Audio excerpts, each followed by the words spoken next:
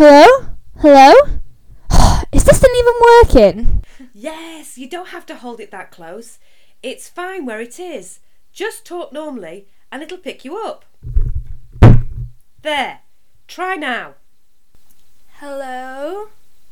Oh, yeah, awesome. Right. Now leave. Are you sure?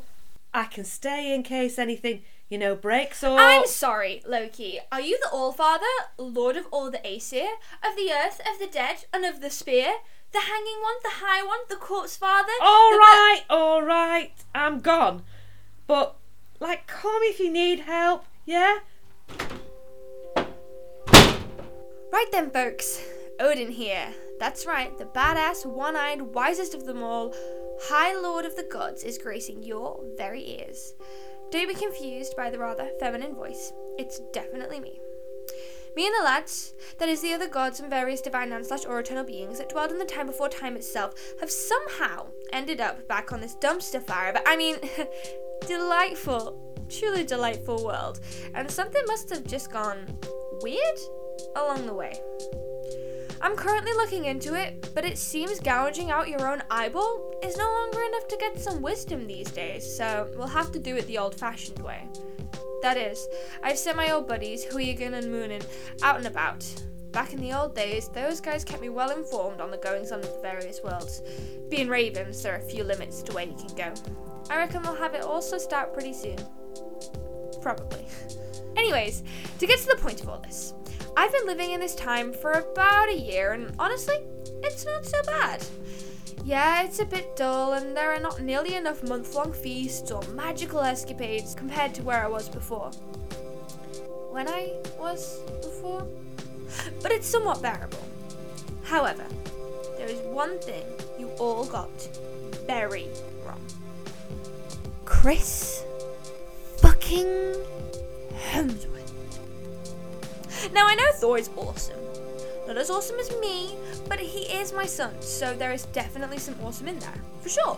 So, I get why you would want to make movies and comic books and me knows what else about him. And the whole gang.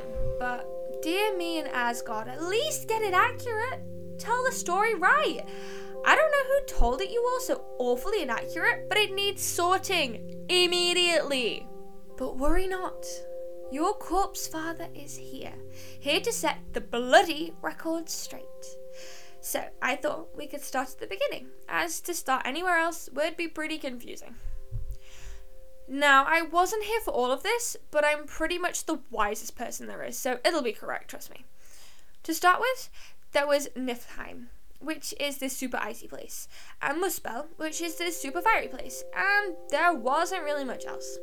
These two places were divided by a huge-ass void called Ginnungagap. It was pretty chill back then, but then the ice and the fire started to reach out across the huge-ass void and all overlapped and stuff, and then this giant appeared. His name was Ymir, and he was a douche. His descendants are the frost giants, who are the worst.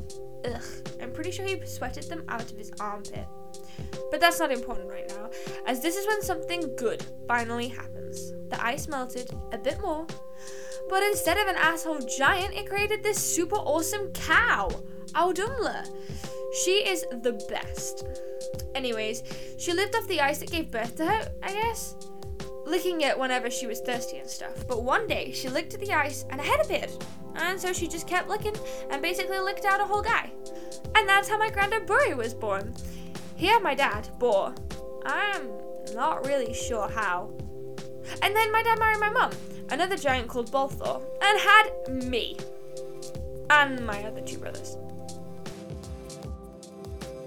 So there we were. The coolest, awesomest guys around, whilst Ymir is just being a dick.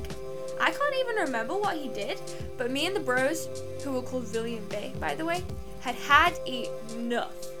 So we killed him. And then we thought, heck, this guy is huge. We gotta make use of all this stuff. So we made his blood into the oceans and lakes, his skull for the sky, his bones for the mountains, and his brains for the clouds, and, well, you get the picture.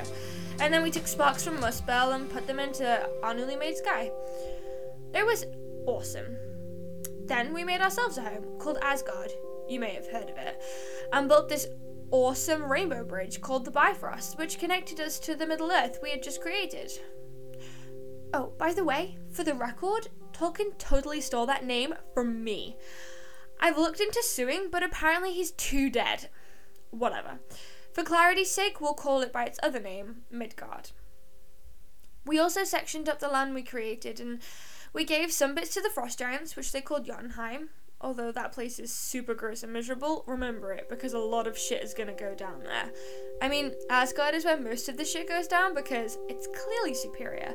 But anyways, I'm getting off point. That's basically it. The beginning of the universe. But next thing, we needed to fill that world with some people. One day, we were on a walk by the edge of the world, by the awesome Bloodsea we had made, and we came across these washed up dead trees. One was an elm and the other was an ash. And Vey said, "These are some pretty radical trees, but do you know what would make them even cooler? The gifts of hearing and sight." We all agreed that would make them even cooler, but Vili wanted to raise the bar. Oh bros, what if they had sharp wits and feeling hearts? Now that was pretty awesome. But I had something that was gonna blow their minds. What if I breathed into them the spirit of life? So after some enthusiastic yelling and fighting, to express how awesome that idea was, we did all those things, and the trees totally turned into the first man and woman. They were called Ask and Embla, and they were pretty chill. So yeah, humans became a thing, and they lived in Midgard. The Aesir, that's me and the lads, lived in Asgard, and the Frost Giants lived in Jotunheim. Oh, and the great tree that dwells at the center of all things? I guess Yggdrasil has just always been there. It's eternal or whatever. And that's the basics of it. I mean, there are dwarves and elves and Vanir and plenty of other fun time beings, but honestly, if I give you everything now, how can I be sure you'll all come back next time for more riveting tales of my awesome life? Speaking of, I guess this just about wraps it up. I mean, I have plenty more tales to tell, don't you worry, but you'll just have to wait until next time Loki lets me use their equipment. Don't worry, that dude is very easy to intimidate. So until then, gotta not, dear listeners, gotta not. Hey Loki, how do I turn this thing off?